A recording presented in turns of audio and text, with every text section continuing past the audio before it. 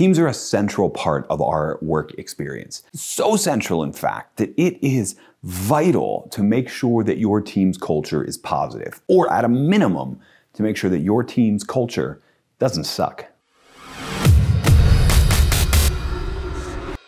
Hey leader, David Burkus here, organizational psychologist and author of 4 best-selling books on helping leaders and teams do their best work ever. And in this episode, we're talking about culture, specifically the culture of your team and how to make it more positive. Much of a team's performance comes down to its culture, how positive or negative it is.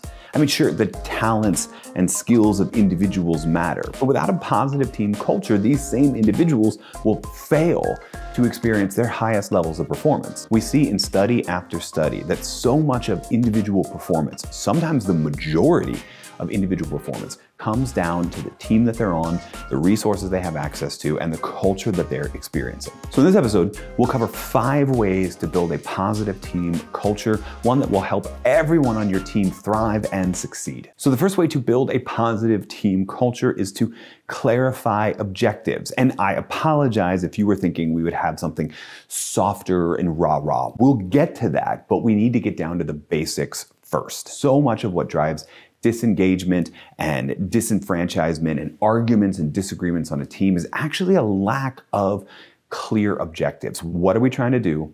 What are we trying to accomplish? When do we need to accomplish it by? And who's going to do what? Clarifying those objectives involves not just doing that at the start of a project, but staying on top of it, whether it's through a weekly all-hands meeting, a quick huddle, or kind of a constant update from you as the leader to keep what is most important at the forefront of people's mind, to keep monitoring that sense of progress, and to make sure that everybody knows exactly what we're working towards, and perhaps even more importantly, how their work fits into everyone else's work to bring us towards those objectives. The second way to build a positive team culture is to clarify expectations. And this is another basics, blocking and tackling way to build a positive team culture. What we mean here when we say clarify expectations is actually twofold.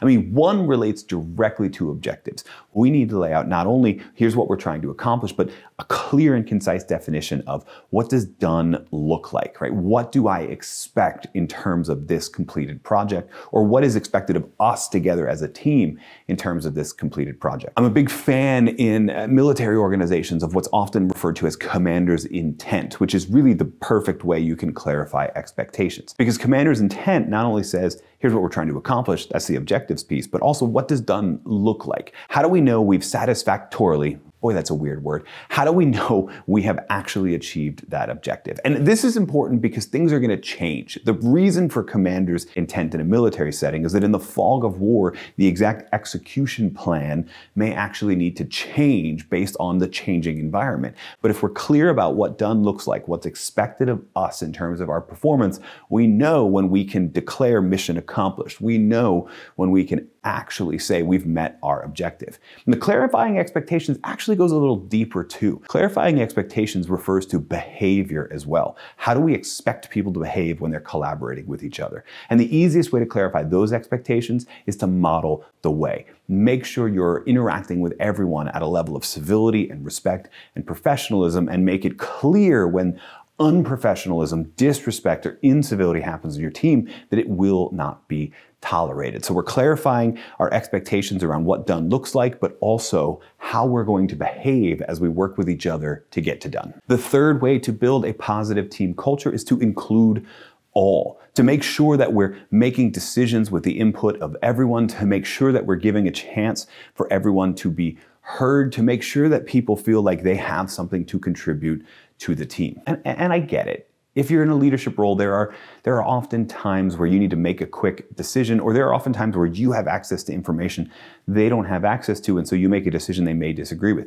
That's gonna happen, that's okay. I didn't say you have to let people make a decision. I said you have to include them in the decision, which means you have to make sure that they feel heard before you make that decision. And when you announce that decision, if you've included everyone, then you actually know how to break the news to individual people about why their chosen path, why their suggestion wasn't followed. You can't do that if you don't include them. You can't do that if you don't hear them. But include all here, also make sure that we're taking the time on a regular basis to make sure that we're amplifying unheard voices. Whatever medium of communication we're using, whether it's email communication, whether it's an in-person meeting or a Zoom meeting, that's gonna bring certain people's voices a little bit louder and certain people's voices a little bit softer. I mean, look, you already know that in in-person meetings, you're gonna have this sort of loud, domineering personalities on your team. You probably already know exactly who they are. You've got them in your mind as you're thinking about this. But what you don't know is that doesn't mean if we just shift it to a virtual meeting, that levels the playing field. Or if we just shift it to an email discussion, that levels the playing field. No, different people shine in that environment. And so what you need to do is wherever you're soliciting feedback, wherever you're having this team discussion, you need to be aware of how each individual's preferences and strengths and weaknesses are going to cause them to be louder or quieter in the meeting, and you need to make adjustments or at least make a plan to draw out those quieter people so that they feel included. The fourth way to build a positive team culture is to recognize good. When you see good, call it out. You know, there's that old adage a lot of times about you should praise people in public and you should correct people in private.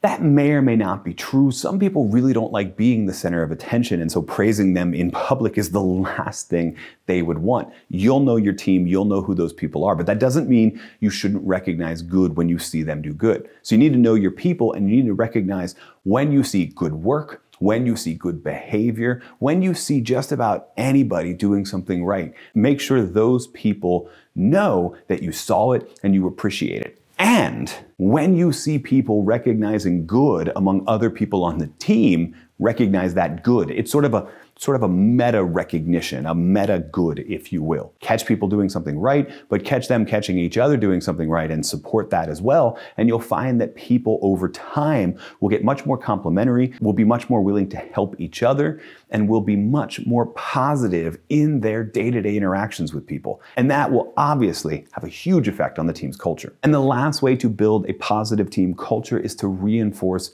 purpose on a regular basis. Tie the day-to-day work we're doing into why we're doing it. In fact, better than why, tie it into specific people who are served by the work that our team has done. If you're familiar with me and you're familiar with my work, you know that I think one of the most powerful questions you can answer for individuals and a team is who is served by the work that we're doing.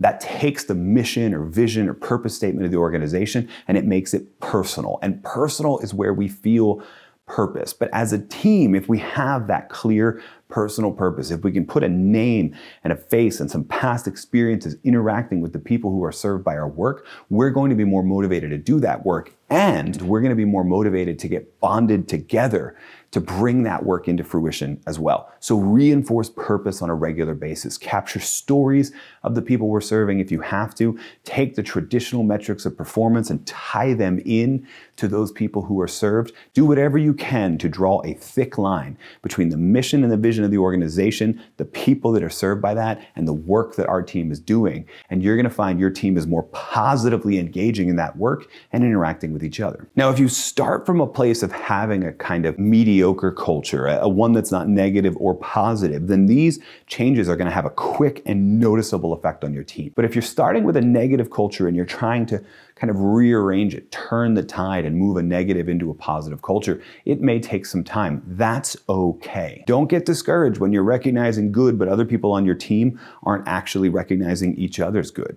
Don't get discouraged when you're outlining expectations and people are failing to live up to them. The team has been in a negative culture for a while. It's going to take a while to reverse course, but that's okay. You should still be able to see some of those small wins, even if they're private one-on-one conversations, and let that motivate you. Let turning the culture of the team be your own personal who that keeps you motivated to building that team culture. You will see the results eventually. We know it from copious amounts of research, and soon your team's experience will be joining that research, that when you do turn the tide and start to build and grow a positive team culture, you'll have created a team where everyone there can do their best work ever. Hey, thanks so much for listening to this episode. If you liked it, make sure you're subscribed to the podcast. And if you really liked it and you want to go deeper and lead smarter, then check out the amazing resources we have for you at davidburkus.com/resources. Guaranteed there's something in there that'll help you or your team do its best work ever.